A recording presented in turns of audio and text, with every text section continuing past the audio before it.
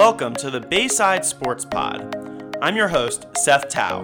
I'm a sports reporter for the Star-Democrat, covering the Eastern Shore for APG Chesapeake. Be sure to keep up with all of our episodes at the Star-Democrat website or on Spotify, Apple Podcasts, or wherever you listen to podcasts. Follow me on Twitter at Seth Tao and follow us on Instagram at stardem_sports. Hey there. This is episode 6 of the Bayside Sports Pod. Thanks for listening. On this week's episode, I talked with Trayvon Miles of 47 ABC in Salisbury. We took a hard look at all 12 Bayside Conference boys basketball teams remaining in the state playoffs.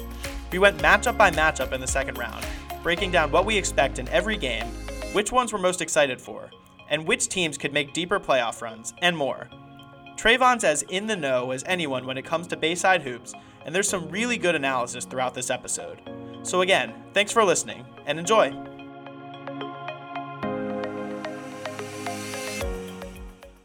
All right, so we got Trayvon on the line. Trayvon, how you doing?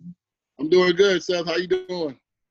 I'm doing well. We're recording this on Monday afternoon. All the boys' games for the second round of the playoffs are on Tuesday. Girls' games are tonight. There are 12 Bayside teams left in the playoffs. 6 are out, and conveniently, there's 6 left from the north, 6 left from the south. Pretty good breakdown. Right. So I'm thinking we're just going to go down all the matchups and break down all the teams that are left and maybe pick a little bit and see who we think has a good chance of making a little bit of a run. So all the matchups we got for the second round, Colonel Richardson's at Joppatown, Snow Hill is at CSD, Pocomoke at Crisfield, Parkside at Y-High, North Carolina at Queen Anne's, Easton at Northeast Anne Arundel, and Decatur at Ken Island. So I guess of all those, which matchup intrigues you the most? Here down south, I obviously have to go with the Crisfield-Pocomoke matchup. These are two teams that met up, obviously, in the regular season twice. The first game at Crisfield, I believe the Crabbers won by maybe 35, 37 points. It was a complete drubbing on their part. But the second game was really interesting. It was in Pocomoke, and Crisfield was down for most of the game, and they won on a buzzer beater. So that was a great shot by Christian Waters, a kid who's definitely going to get some recognition here when these awards come out for the postseason. Great shot by him, but I think over time, Pocomoke got better. But it's going to be interesting to see how they match up back in Crisfield. Crisfield's a very intimidating place. We saw Ken Island go there and lose by 40, and we haven't seen Ken Island do that all year. So it's a very intimidating place to play. Those kids shoot really well at home. I think they made this. Coach Dre said they made 23 pointers, I believe, against Ken Island. So they shoot really well, and they're very comfortable in that gym. But I think it has a chance to be much closer than that 35-point win that they had back maybe a month or two ago. The first time they played. Obviously, both teams have had a little bit of time off. They played in the playoffs last week, their first playoff game last weekend, but since they weren't in the Bayside title game, they had almost a week off before their playoff game. I guess, where are these teams at momentum-wise? Yeah, Crisfield is doing really well as far as momentum goes. They, I think, won 11 out of their last 12 to end the regular season. I believe that's what it was, with their only loss coming at Y-High, and I think that was a 6-point loss. So Crisfield is playing really, really well right now. I probably would say they're playing the best out of anybody in the South right now. Records aside, their average margin of victory over a 7-game span that I was calculating a couple weeks before the regular season ended was about 34.5 points a game. So wow. No matter who they were playing, Ken Island, it was 40. Parkside, they avenged their loss with a big victory. So they were really getting into people, and they really picked things up defensively, and that's not what you saw in the first half of the year from them. So I would say momentum-wise, Crisfield is definitely trending in the right direction. I talked to Coach Derek Brooks at the Bayside Championship games of Pocomoke, and he's very pleased at where they're going as well. They had North Carolina down here, what was it, the last week of the regular season? And they beat them by almost 40. So, that wasn't a matchup that I was expecting to be a blowout by any means. And they kind of put it on them at home. So I think he's very comfortable with where his team is right now. And I think they are clearly the second and third best team in the South, which is why I kind of have that matchup circle and why we will be at that matchup. So I think momentum-wise, I don't know, I would give a slight edge to Chrisfield just because, they put together a longer string of great performances. But I don't think Pocomoke's coming in and, kind of doubting themselves. What makes these two teams so good? I haven't seen Pocomoke all season. I saw Chrisfield at the very, very beginning of the season, which obviously doesn't foreshadow much to what they look like right now. So what makes both of those teams so good? Yeah, I'll start on the side for Pocomoke. They have a dominant big man. Nigel Houston is another kid that's going to get some heavy consideration as far as the postseason awards. He's a kid, I'm not sure exactly what his averages are, but if I had to guess, he's in the range of 20 points and maybe 15, 16 rebounds. He's a gobbler on the glass. He rebounds everything. Really high jumper. He's only about 6'4", 6'5", but he really plays above the rim, and he makes them go. They have a couple more contributors, Brandon Snowden, Charles Finney, that have really been turning it on here lately. And I think Snowden is their third option, and he's really been playing really well. Some of the numbers that I've seen from him the past 3 or 4 games have been in the 20 to 25 point range. So when you're getting your third guy contributing like that, obviously you're going to have good performances. On Chrisfield's side, they just have a veteran team. These are kids that have been playing together literally probably since they were, 8 or 9 years old. And they're all, most of them, their cast, their starting cast, most of them are seniors, and they're very comfortable with one another. This is a team that went across the bridge to Xfinity Center last year. So they are very accustomed to success. They did have a new coach kind of come in, and a co-head coach come in and kind of direct them. And he mentioned that it was kind of rocky in the beginning, trying to take over a team that, had success the year before. But they are a veteran bunch. They have, besides Christian Waters, his brother Raquel Waters is just as good, and he's going to receive a lot of consideration for postseason awards, as well as Courtray Fontaine, who is a very unique player. He's about 6'6", and most of the time he brings the ball up for Chrisfield. So he's a kid that can play 1 through 5 in the Bayside. And, just the combination that they can bring in, and they'll have a kid that comes off the bench that can shoot really well. And there's just the supporting cast just adds different things. But when you have 3 kids that are really dominant, that's what makes them really go. All right, so let's jump over to the other matchup in that region in 1A, Region 2, which is Cambridge hosting Snow Hill. That's on the other side of that. I obviously am a little more familiar with Cambridge. I saw right. Snow Hill it was actually opening night when they beat North Carolina at the buzzer. A lot of things I'm sure have changed, but I don't know if you'd agree with this, but it feels like the individual matchup between Vajon Ashley and Shaquan Williams could be a really fun one.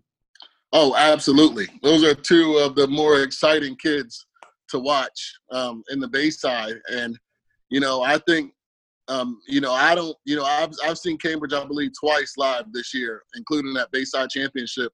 And I was just blown away at what kind of player Vajon Ashley is. He is an amazing talent. I think I've seen him one time before earlier in the season, and he may or may not have had a great game, but just his length and his athleticism to me was just amazing on display against Y-High, who is probably the most athletic team in the league. He stood out. He stood out among those kids.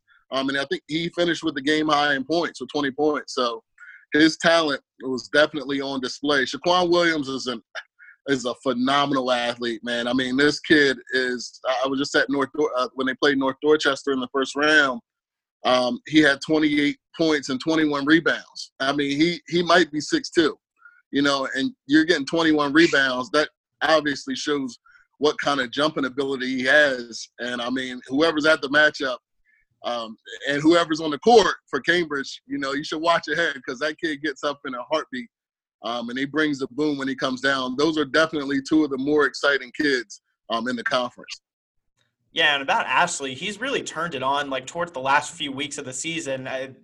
Cambridge's depth waned a little bit. Guys got, they've been without Dajuan Jackson at full health for a couple weeks now, and just some other nicks and knacks that are lingering from throughout the season. And, Marty Bailey told me they don't know who they're going to have at practice day in, day out a lot of times. And as that's happened, Vajon Ashley just kind of took it upon himself to step up, take more initiative, and he's gone takeover mode, it feels like, in a lot of these games for Cambridge down the stretch. And it really shows it's noticeable that he's kind of turned it up a notch, and it's helping Cambridge because especially without a guy like Jackson, they've really needed it. Yes. Yeah. Widely throughout the season, we were looking at Jackson as the guy for Cambridge and the guy that you probably needed to focus on stopping. But over this last 2 or 3 weeks, man, it's without question. If you don't have an answer for Ashley, he's going to get whatever he wants whenever he wants. With that long lefty stride and that layup, it feels like to me sometimes he's laying the ball up at the free throw line and he's getting to the rim before people – his arms are getting to the rim before people are even getting into the lane. He's just such a lengthy kid. But he has definitely turned it on since the Jackson injury. The other thing with Cambridge that you can't count out in their matchup against Snow Hill is Marty's experience. Marty has done this as a player and as a coach. Not only as a coach, as a player as well. He's been to the pinnacle of this conference. He's taken multiple Easton teams to the Xfinity Center. His experience alone in these games and in these matchups is very vital to Cambridge's success. And I think Snow Hill doesn't have that. They don't have kids, they're a very historic program, but they don't have kids that have playoff experience, and they don't have a coach with playoff experience. I think their coach is in his second year, maybe third, but I believe Sean's second year. But they don't have that experience that Cambridge has. Also helps that Cambridge will be at home. Oh, yeah, for sure. They're tough at home. They've only lost twice now after the Bayside since the calendar flipped to 2020. They've really been on a roll. And I agree with what you say about Marty. Marty, I feel like, has been able to kind of mold this team into whatever it needs to. It's almost like a chameleon team. He's able to mold them into whatever they need to be against a certain opponent. They have the depth to do that. It's like if you need them to hit a lot of three-pointers, he's able to kind of get that from guys like Logan Middleton and Khalid Beasley. If you need a depth, he's able to go down the bench a little more and squeeze whatever he can out of guys near the end of the bench. And he needs a guy like Ashley to just take over. He's able to tap into him, and he's just been able to hit all the right buttons this season. Yes, there's a reason why a lot of Cambridge alums were very excited when Marty was hired a couple of years ago. It's not because they like him. It's because he's an awesome coach, and he knows how to get what out of these players, and you're certainly seeing it. So do you from what I'm guessing you like Cambridge in this matchup? Absolutely. Just based off of, what I saw in the Bayside championship game. I know playoffs is a completely new season, and it's going to be different. But I do like Cambridge. I like the body of work that they put together. Hopefully Jackson's healthy, because that's a really big key for them. I think not only in the Snow Hill game, but going forward, him being healthy really is going to be, really key for them. But I do like Cambridge being at home. I like their defensive intensity at home. And another thing is they shoot the ball really well at home. There have been 2 or 3 instances of games that we've covered that they hit 12, 13 three-pointers, and obviously they didn't do that at the Civic Center, but I think they'll be much more comfortable at home. I agree. I tend to like Cambridge here, especially at home, and I don't know how Snow Hill is shooting the ball, but I just don't know that Snow Hill is going to be able to win this game if they're just leaning on Williams every time when they go down the floor, Yeah, they have a couple of kids that can do some different things.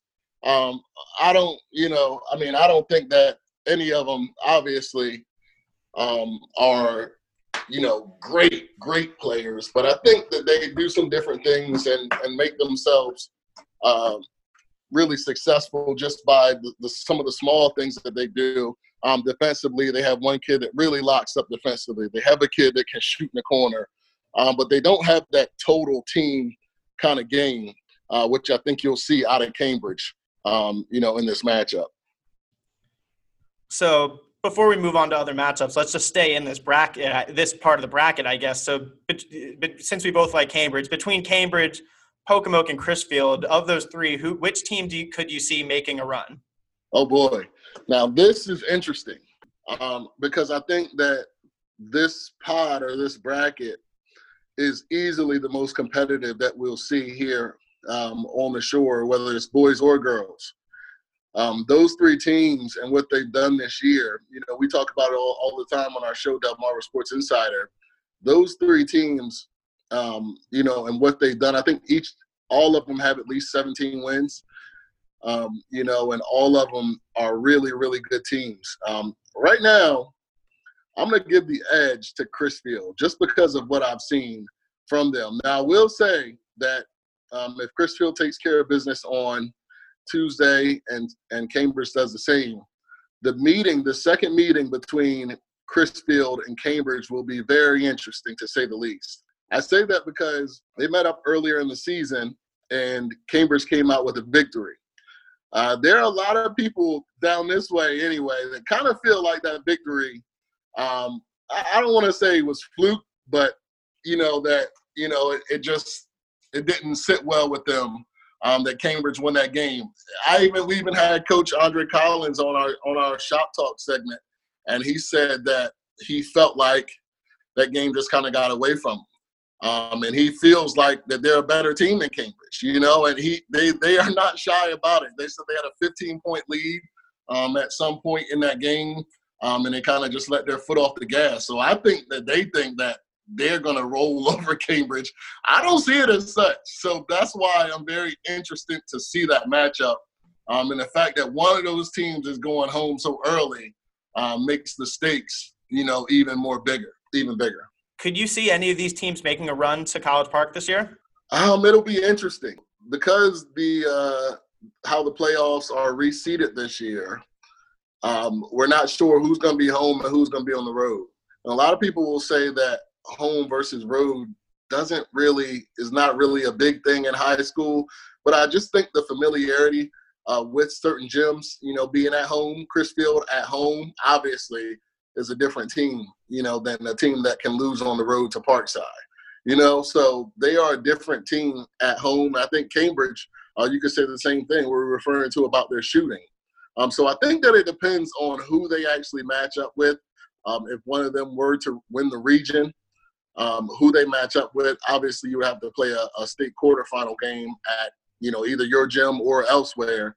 But if they get through that matchup, I definitely can see one of them taking it. Obviously, I would give a little bit more of a nod to Crisfield only because of their experience. Not anything that happened this year, or anything before. It just would strictly have to do with their experience and getting there and maybe getting back to a Final Four. Just scrolling through the bracket, I would tend to think that whoever comes out of this could get a home game. There's only a few teams because Crisfield and Pocomoke both finished 16-4. Cambridge finished 17-3. And just scrolling through that bracket, there's only a few other teams that finished with records better. There were a few other 16-4 teams, and there were a couple 18-2 teams that, if they get through, would obviously end up at home. But you'd have to feel pretty good. Depending, I don't know how the tiebreakers work in that sense also, but there's a decent chance that, especially if Cambridge gets through. If Cambridge gets through, I bet they're going to end up with a home game. But yeah. I'm not sure about Pocomoke and Crisfield. Yeah, well, in that case, if any of them were to secure a home game, and they would pack that gym out, there would be people. If it's Crisfield or speaking of Crisfield or Pocomoke, I know the gym is going to be packed. Anytime I come to Cambridge, the gym is packed. Especially for a playoff matchup.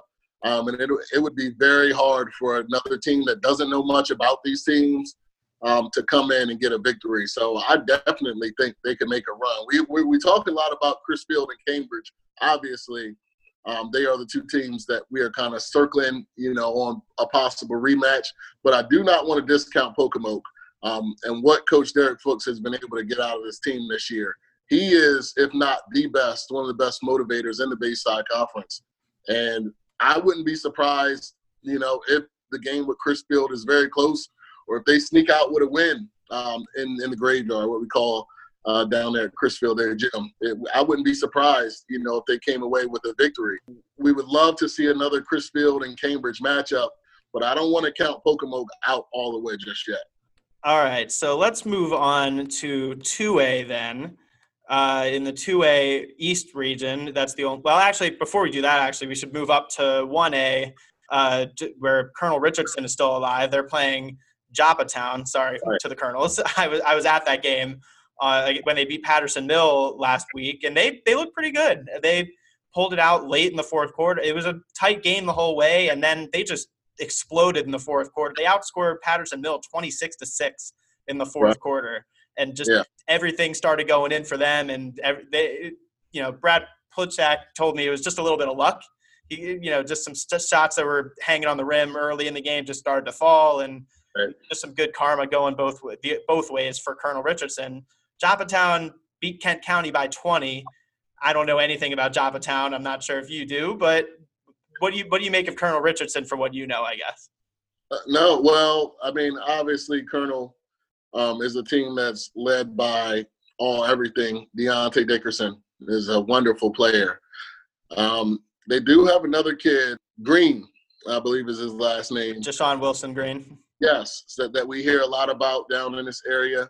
But I do not know much more about them than that. Obviously I see some of the highlights. I don't think I've covered a Colonel game this year.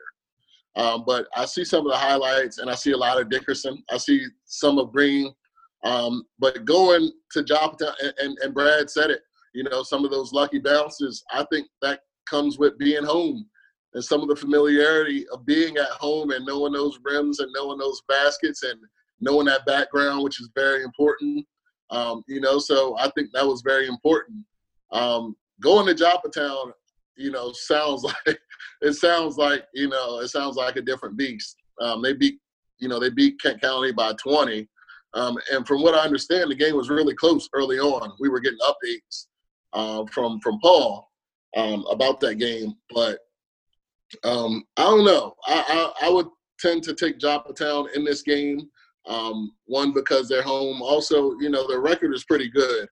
I don't want to completely count out the Colonels, but they're going to need a lot more than Dickerson and even a little bit of Green sprinkled on top of it.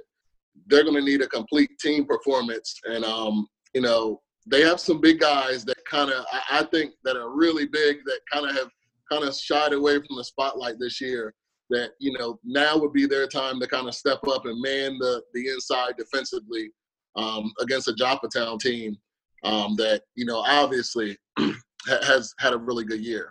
Yeah, they got some of that type of effort from their big guys against Patterson Mill. But again, Patterson Mill finished 8-12. Joppatown finished 14-6. It's a different beast, again, playing at home on the road. And this is uncharted territory for this Colonels team. This senior class hadn't won a playoff game up to date. They had lost in the first round the last 3 years. So this is uncharted territory for them. And now they're on the road. Maybe they're playing with house money now that they won a game, just see what we can get. And who knows? But, yeah, it's definitely a much tougher task for a team like Colonel Richardson going into Joppatown. But with a guy like Deontay Dickerson who can score in bunches, you can never really count them out. And they've been on fire towards the end of the season. They've won – going back into the regular season, they've won 6 of their last 8. So they've been playing really good basketball in the last month of the season. And all the Colonel's games, even their losses, have been really close losses. I'm not exactly sure what the stats on them, but they have the games within 5 points. They might lead the conference in. They just had some really close losses. But, I'm really excited and happy that Colonel won a playoff game. I think Deontay is a kid that obviously has played a lot of his career as the main guy since he was in 9th grade. He came in with a lot of expectations. I'm glad he is advancing into the playoffs because he definitely at least deserves that. I would have liked to see Jay Sean Freeman do the same thing, but that's a different story. But like you said, going to Harford County, right? I think so, yeah. Going to Harford County is a little bit different than playing at home.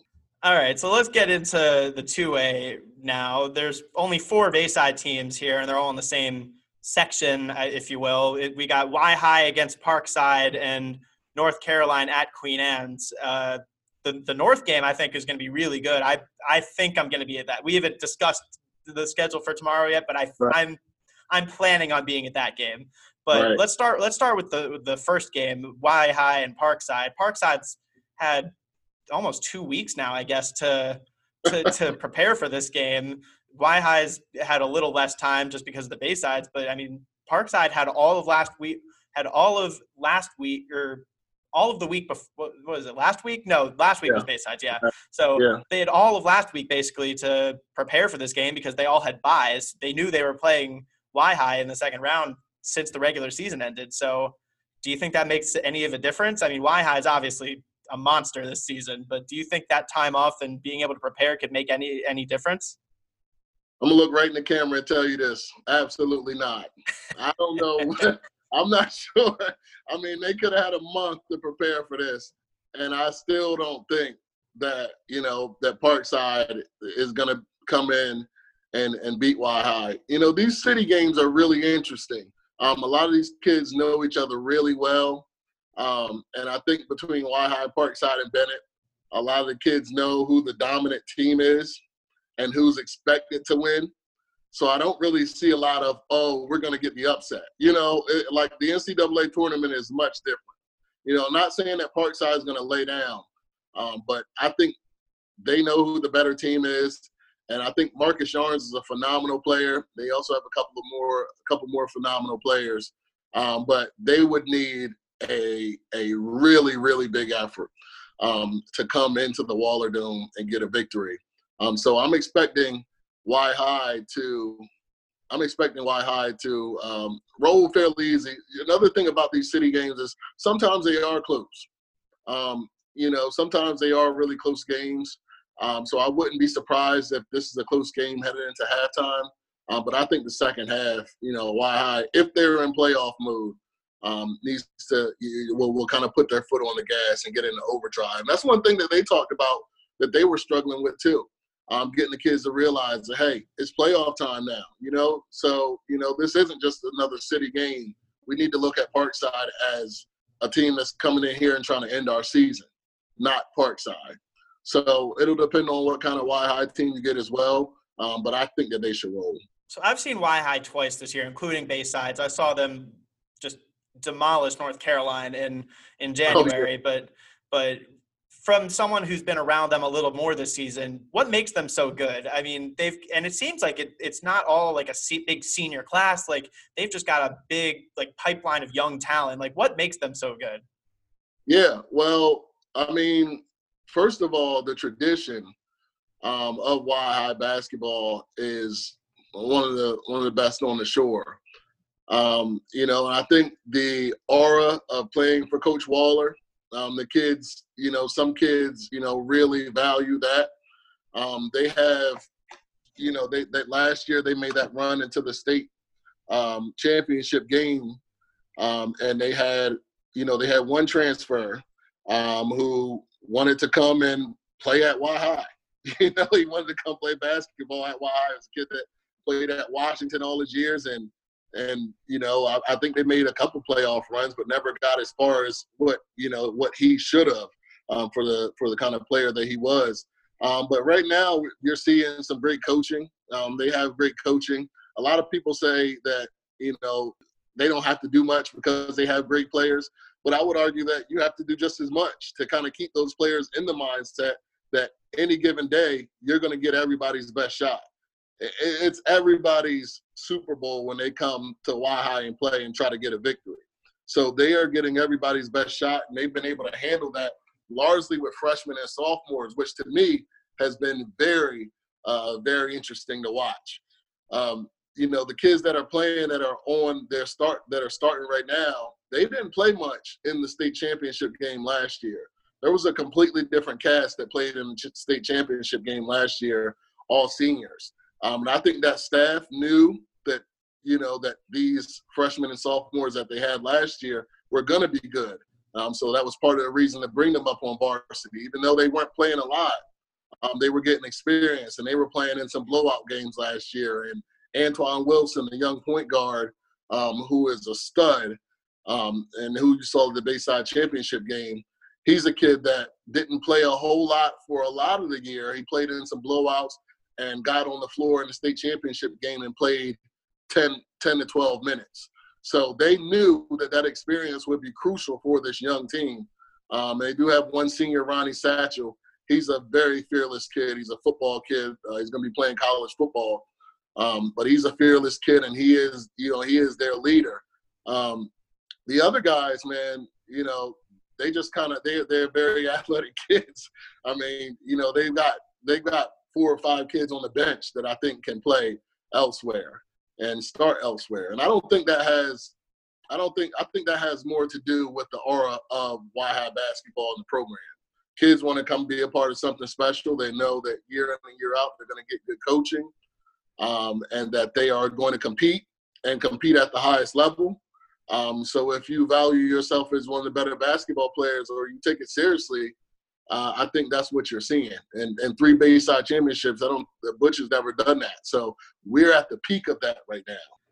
And it's just they seem to have just the perfect mix of they're physically dominant. I mean, they're a big team, but it's like not like big, like they just have one big guy. Like their guards seem big. They're just a physically dominant team, but then they're also super adept and skilled, and they can just seemingly do everything right.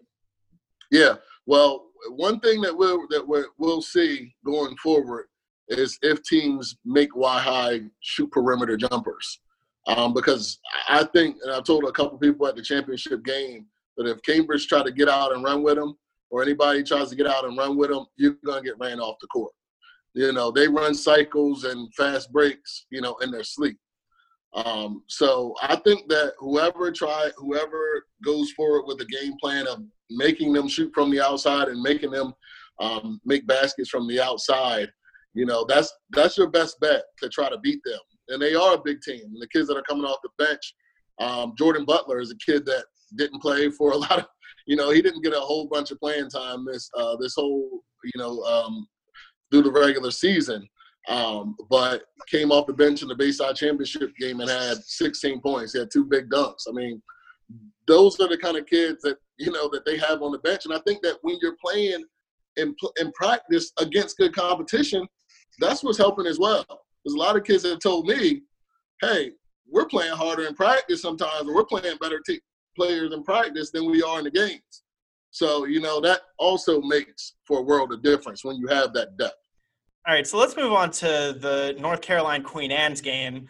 I'm really looking forward to this one. They played 2 – North Carolina swept them in the regular season, but they were both kind of close games. The first one, when they beat them at Queen Anne's, that was Queen Anne's first loss of the season. And then it was a really close game that went into overtime the second time they played, and it was pretty chippy, and a lot of it seemed like they were leaving everything on the court there, and everyone was just really into the game.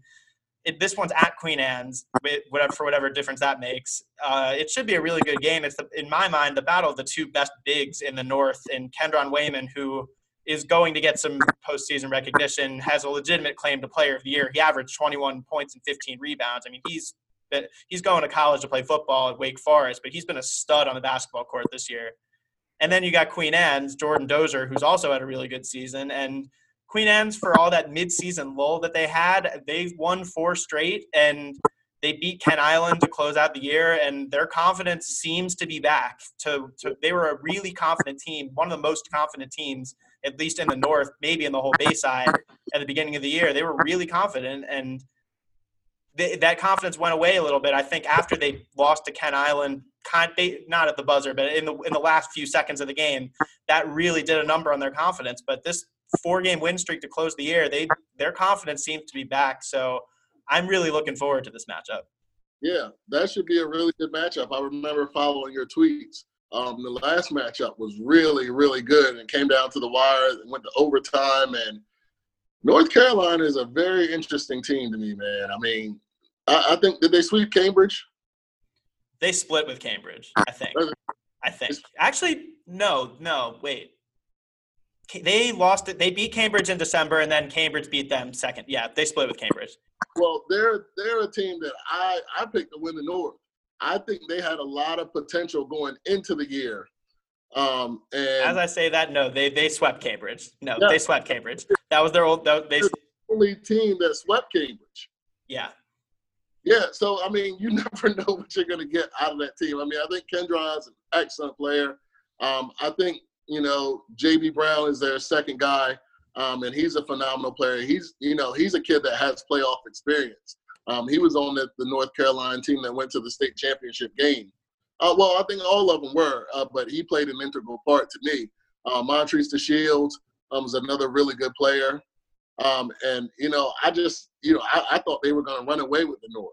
I thought that this was their year to kind of get it together and put everything in the fold, and it shows you what kind of potential they have. They're the only team that swept the North winter. So they also have some really bad losses on their record as well. And fans of North Carolina will tell you, well, this player missed this game, and this player wasn't here for this game, and a lot of different things went into that. But the main idea is just that they haven't really been all that consistent, from the beginning of the year to the end of the year. Queen Anne's, man, we talked about them so much to start the year because, they were the only undefeated team left in the North. And throughout the middle of the year before that Kent Island matchup, it looked like they would take the North, although a lot of our talk was premature, and we knew it was. But we love to talk on Twitter. We love to speculate online. It's just what makes the season fun. But they kind of hit a roadblock in the middle there. And like you said, they've just been playing confident basketball ever since. I think that matchup, along with the Crisfield, I'll say Crisfield and Pocomoke down south, but, that matchup up north should be the most competitive game. Oh, I totally agree. This is the most intriguing matchup in the North. North Carolina, they were playing pretty consistent for almost a month. They went on a 7-game win streak from January 23rd to the 13th, and they really looked like it was rounding into shape for a really good playoff run. And then they lost their last 2 to close the season. They, like we mentioned before, they lost big at Pocomoke, and then they fell to Colonel Richardson at home on senior night. And I'm just really, I don't know how they're good. I haven't talked to Steve Perry since then. Really, I don't know. I'm curious to see how they come out in that game because they don't have the same momentum that they had when I saw them a few times throughout that winning streak. And yeah, they've got a really, really strong top 3 guys. Kendron is really good inside. DeShields and Brown are really good scorers from beyond. And they end up coming down to who from outside of that cast can step up and make some plays. Yeah, and another kid, Vidal Bonds, is another kid that's been playing in a while. He's a kid that has a lot of experience as well.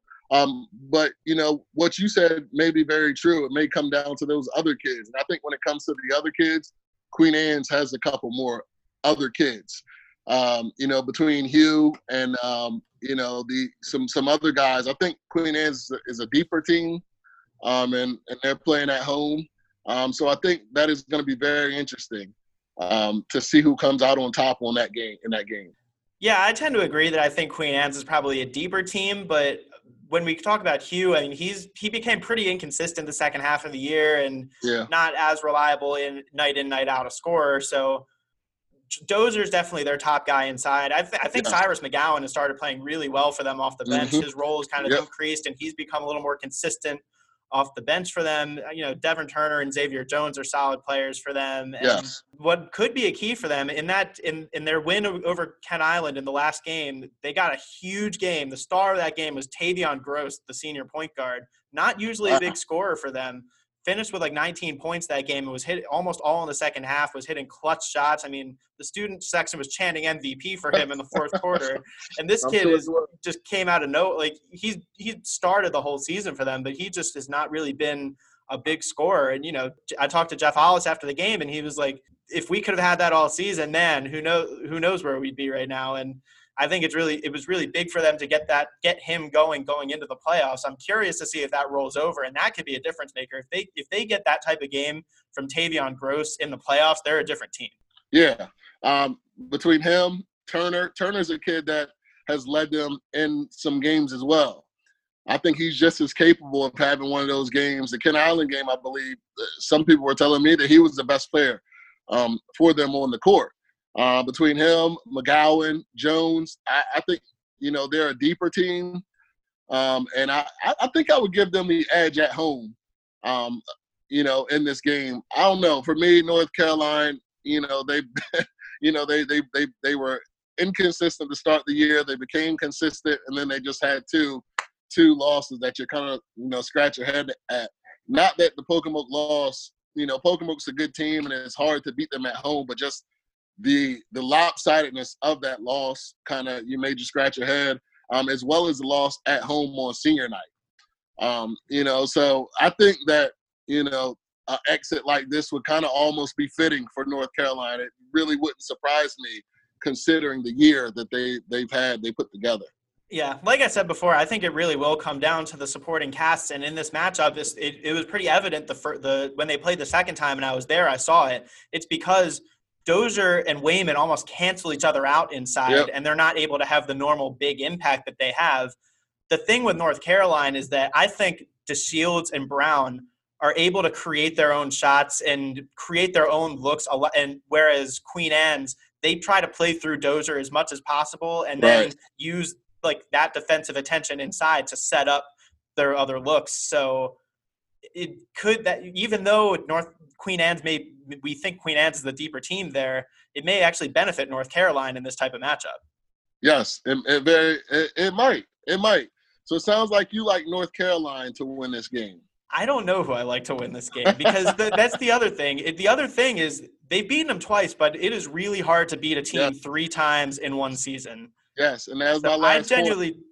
If I had to pick, if I had to pick, I think I'll go with North Carolina just because we saw it would come down if Tavion Gross has that big game again, then I would totally like Queen Anne's, and I think like I said, Queen Anne's is a different team if they get Tavion Gross going like that, but I just trust in DeShields and JB Brown to create their own shots and create good looks for themselves more than I trust some of Queen Anne's supporting cast to get their own looks with Dozier's impact limited. Yeah, it is very hard to beat a team 3 times. I think just the mental side of that, is what makes it really hard. I think Queen Anne's is going to come ready. I think the fans are going to know that this is potentially the last game on the schedule. And I'm sure they're going to hear that I just picked North Carolina and bulletin board material. Yeah, they probably will have this recording playing before the team comes out. So wear a wetsuit. No, I'm kidding. No, I think that, that game, just like the last matchup you covered, it literally can go either way. Like you said, if Gross comes out and has a big game, but I think not only Gross, if McGowan or Meehan turns it on like he did early in the season, or one of those kids has perhaps their best Turner, has perhaps their best game of the year in that game, then I think it goes Queen Anne's way. But the thing is, either of these teams, whoever wins, do you think either of these teams has a chance at Y-High? Oh, man, that's tough, man. We're talking about a whole different ball game. We're talking about at least an hour ride for either of them to come down here. North Carolina already knows. I mean, they came down here and got destroyed. I mean, I think I got to the game maybe 2 or 3 minutes in, and Y-High was up 15. And I'm like, man, what happened? I mean, did the score start out 0-0 because it's like 18-3 when I walked in or something? Like, geez. But I think that is a very tall task to come down here. And North Carolina is a school and a program that's done it before. They came and knocked off an undefeated Y-High team at home. I think they had a better team with Joey Adams and David Bailey and Jamion Franklin, and those guys are all playing college basketball and college football now. But If it's one team that knows about it, it's North Carolina, but it's just so hard to say that when you saw what happened when you were here. Queen Anne's, I think, would be a different game for Wahai just because of how, I think they play a lot slower and they play kind of to their pace, which would kind of slow Wahai down. But, if Queen Anne's miss shots, Wahai is getting a rebound and they're down the other end in 3 seconds. So I think that Wahai comes out of this particular pod, and I think they do it fairly easy. I think that the games they might start out close, but I think like we saw in the Bayside Championship, a 13-13 game. If Wahai kind of gets into their groove and starts playing with the pace and asserting the pace on the opponent like they want to, you see a zero, a tie game turn into a 13 or 12 or 13-point lead at halftime. And then you see it swell to 20 after 3 quarters. Something like that is kind of how I see that going. Yeah, and about that early January game when Wahai just blew out North Carolina, Butch and Steve both told me they think, Butch thought Wahai wasn't as good as they played that night and that North Carolina wasn't as bad as they played that night. And I got similar sentiments from both sides. I don't think it would be a 50-point blowout again if they played. No. But what I've seen from Wahai is it's just they're the type of team that it's going to take everything an opponent has just to even keep it close. Yes. That was kind of the way that Cambridge kept up in the first quarter. They were just kind of trying to.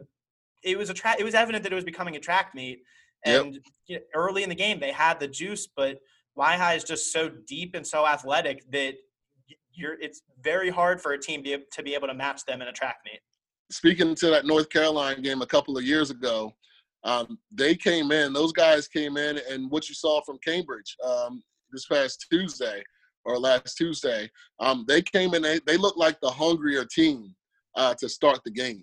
They looked like the hungrier team, and they looked like the underdog that wanted to come in and say, hey, we're going to knock this team off. You know what I mean? When that happened, the last time I saw that happen, North Carolina beat Wahai 2 years ago and to go to Xfinity Center and actually lost to Lake Clifton in the state championship. Those guys went blow for blow. I mean, for 4 quarters. I mean, they did not let off.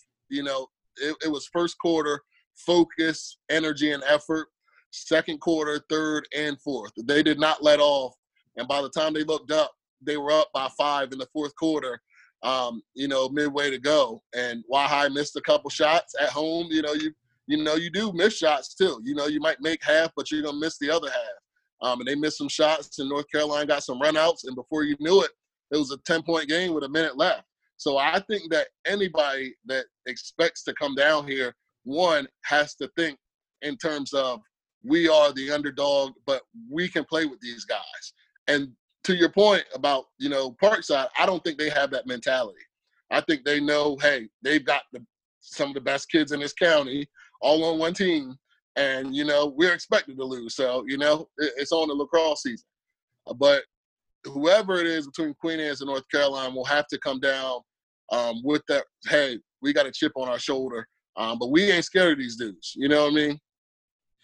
So real quick before we move on to the 3A region, what do you think Wahai's chances are of both getting to Xfinity Center and then potentially winning a state title? Man, it's completely different winning a Bayside title than winning a state title, obviously.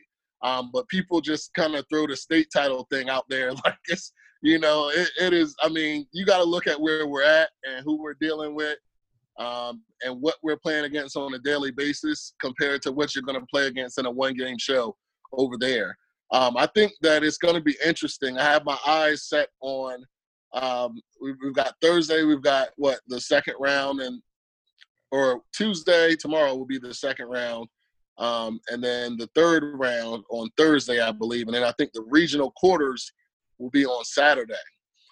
If Wahai does advance, they will potentially be, with no losses on their record, they will almost certainly be the top seed in the 2A.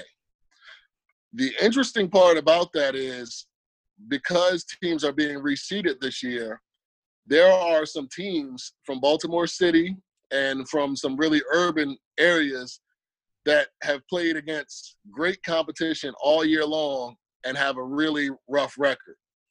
The thing is, they'll get into the 2A now and play against schools their size and play against teams that are a little bit worse than what they played all year. Patterson, for example, is a team that beat Y-High in the state championship game last year. While I don't think that they are as good as they are last year, I think that they are a better team than 8 and 10. That's what happens when you're playing against Baltimore Poly and you're playing against, you know, some of the great teams in the Baltimore area night in and night out. So you're going to get that. They play against Newtown and all of these teams that are really, really good. So, you know, I think that Y-High could potentially draw a really, really a team that's pretty good, that hasn't had the best record in a really competitive league. So that'll be interesting. And that game, if they could win that game, which will be at home, they'll get to the state champion or the state semifinals. So, you know, it depends on who they draw, to me, honestly. I mean, if they draw a team that's 10 and 10, but they've been playing against Baltimore City teams or, you know, or Prince George's County teams all year long, that's not a regular 10 and 10 team. That's a team that'll come in the Bayside and compete every single night and win more than they lose. So it'll be an interesting matchup. I think, again, Y-High will have an advantage being at home, just because that gym will get loud and, you know, and playoff time, it'll get really raucous in there. If they could win that game and get over to Xfinity, it depends on who they play. Obviously, if they have the top seed, you know, they will be favored on paper, but, you know, it's a completely different ball game when you get to, you know, to the other teams on the other side of the bridge. There's some really, really good teams right now. Newtown is a really good team. And there are a couple more that are in 2A. Frederick Douglass, I know, is always good. So it all depends on Oakdale's another team that they beat in the state semifinals last year. That's going to be, I think, just as tough this year. You know, Oakdale's a team that's kind of just like Y-High to me. They lost almost everybody, I thought, last year. So I don't know what they're running on, but they have 17 or 18 wins right now. They have a good coaching staff. They have a great program. So I just think that winning a state title is a completely different story. You know, there's a reason why there aren't many that are won here on the shore. There have been some really good teams that have gone over there and, you know, and just weren't able to compete. I'm not saying Y-High is one of them, but I think that they are a very young team. So I wouldn't be surprised, you know, to see them go over there and, you know, not do what they want to do. All right, so let's move into the 3A region. We spent a while on 2A. We got Bayside teams, 3 teams from the Bayside left in the 3A South Region 2. First matchup, we got Easton going to Northeast Anne Arundel, who was the first top seed, had a bye. They're 17-3. So that's going to be a really tough task for Easton. But I know that Deontay Hinson really likes the way his team's been playing ball lately. They pushed Cambridge to the brink. They took them to overtime when Cambridge clinched the North and played really well that night. And, you know, They were down by 5 with 10 seconds left and didn't fold. They were able to tie the game up. And, you know, he likes the fight that he's gotten from his team. They beat Bennett in the first round by 6. I know you guys had somebody at that game. I wasn't at that game, obviously a close one, but what do you assess Easton's chances as from what you know? It's tough, man. I haven't seen Northeast this year. I know that they are a really good program. They have a really good coaching staff. I don't know much of what they have at all. The last time I saw Northeast was actually probably around this time last year. They beat Decatur down here in Berlin. And they had some players that I thought were some decent players that were going to be back on this team. I think, you know, it's going to be hard for Easton to go across the bridge and beat a team in their gym who has obviously had success all year with 17 wins. So, you know, I just think that it's going to take, like I was saying about the 2A, it's going to take everyone's complete focus to go in there and win that game. I'm honestly not expecting Easton to win that game. Yeah, Easton's been super inconsistent this year, and even though I know they, like I said, Hinson's like the fight he's gotten from his team towards the end of the year, and they beat Ken Island and they pushed Cambridge to the brink and got a playoff win here, and they've got some good scorers. Sean Warner has had a really good season for Easton, and yes. they some of their supporting cast has gotten going a little bit more as late in the season, but I just don't know that they're going to be able to go over the bridge to Northeast and beat a 17-3 team on the road. Right. Now, let's be clear. I mean, even Ken Island, a team that's been dominant, and could potentially go up to Northeast, I'm not sure that they could do the same thing, so it's not a knock on Easton at all. It's more so that, I see a Northeast team, like I said, I saw them last year. But I know they're a really good program. They're a program that's on the rise, and they play good competition night in and night out over there in Anne Arundel County. So, it's going to be tough for whoever to go and kind of come out of that pod and out of that region. Yeah, so let's move on to the next matchup, which I think is if there's a sleeper good matchup of all the Bayside matchups, I think it's this one, which is Decatur at Ken Island. Absolutely. Yeah, absolutely.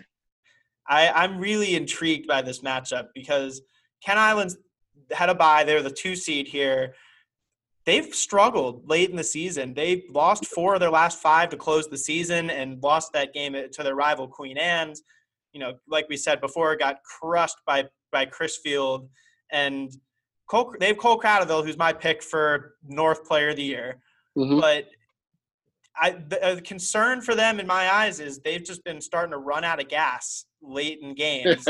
Teams have just started to push the pace against them. They know how aggressive guys like Cradaville and they are playing defense. And as Ken Island's depth has waned a little bit, they've got a couple injuries right now.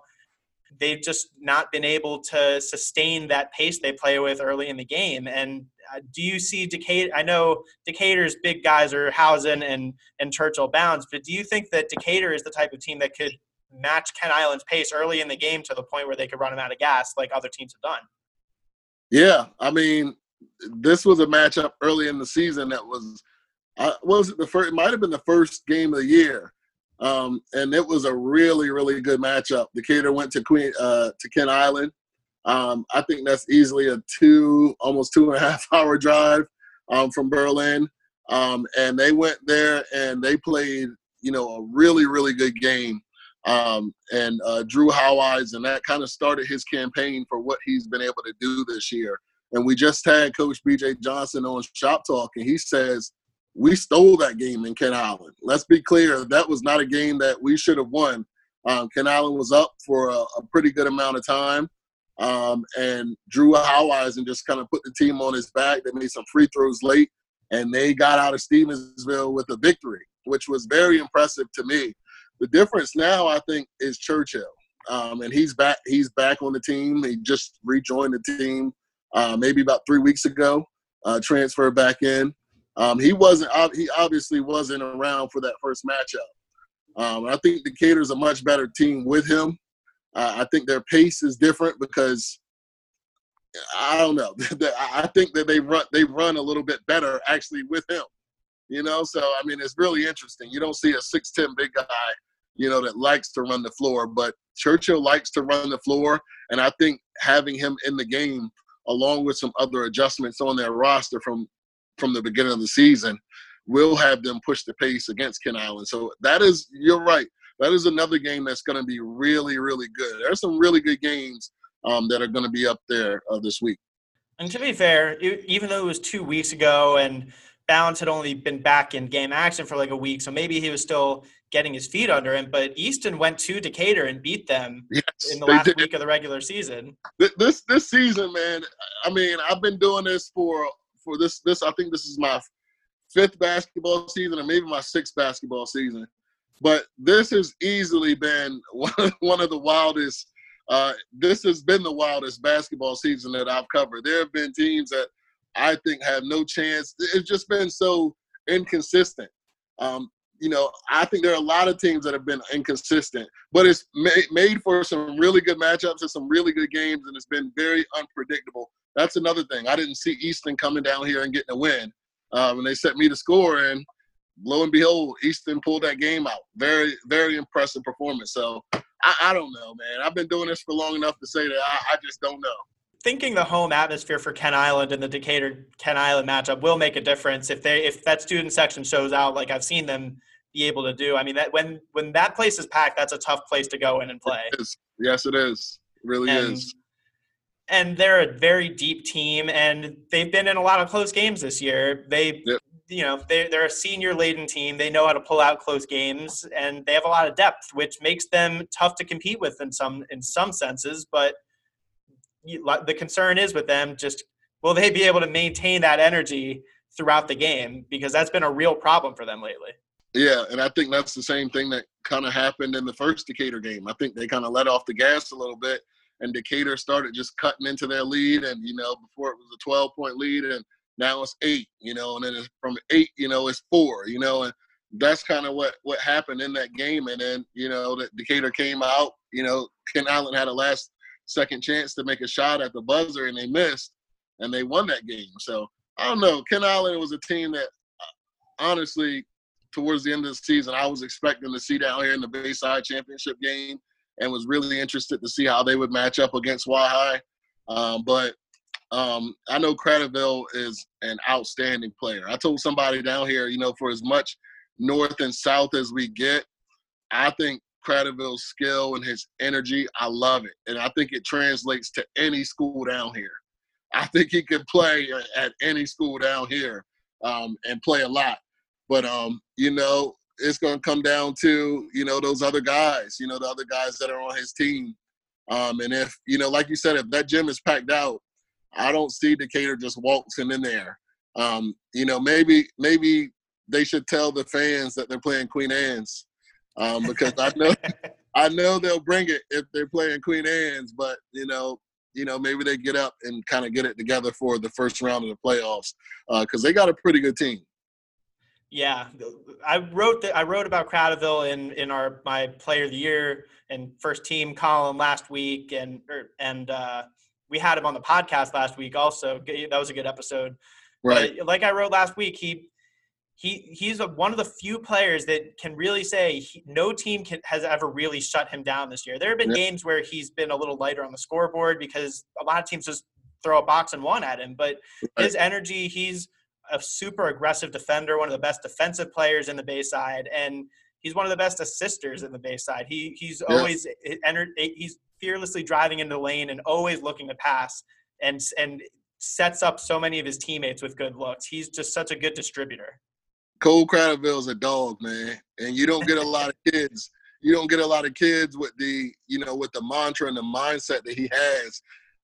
I watched that Kent Island Queen Anne's game at Kent Island 4 or 5 times, and he was very demonstrative, and he was very, he was out there. But man, I love it.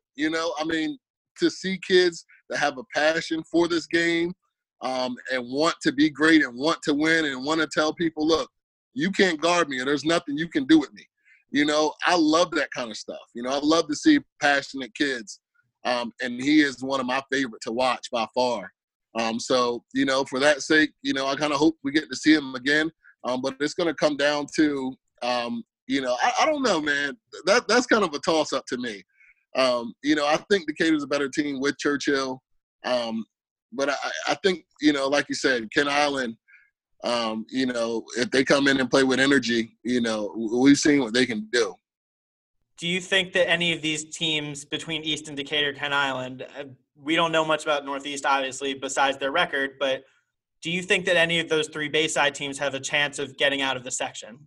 That's tough again. As I said with Easton, you're going on the road at Decatur in particular. You're taking almost a 3-hour trip, and you can't say that don't mean anything to high school kids. Rather than waking up and going to school and and coming, going home and getting a snack and coming back and getting ready to go to the gym, taking a 3-hour trip is a completely different story. But for Kent Island, right across the bridge, I just think that it's just difficult to go into another place in playoff time and get a win. And I don't know. I mean, maybe all of my picks have been home teams, and we know it doesn't always happen like that. But I just think that the advantages of being at home this time of the year are what you play for in the regular season, and I think that they will pay off. So I don't see any of the Bayside teams, going and getting a win at Northeast. But hopefully somebody proves me wrong. All right. I think we've covered pretty much everything we came here to cover. So Trayvon, thanks for joining me. This was fun. Absolutely. Thank you for having me. Yeah, we'll have to do this again sometime soon. Yeah. It's going to be a very interesting week, man. For sure. All right. See you, man. Thanks a lot, buddy.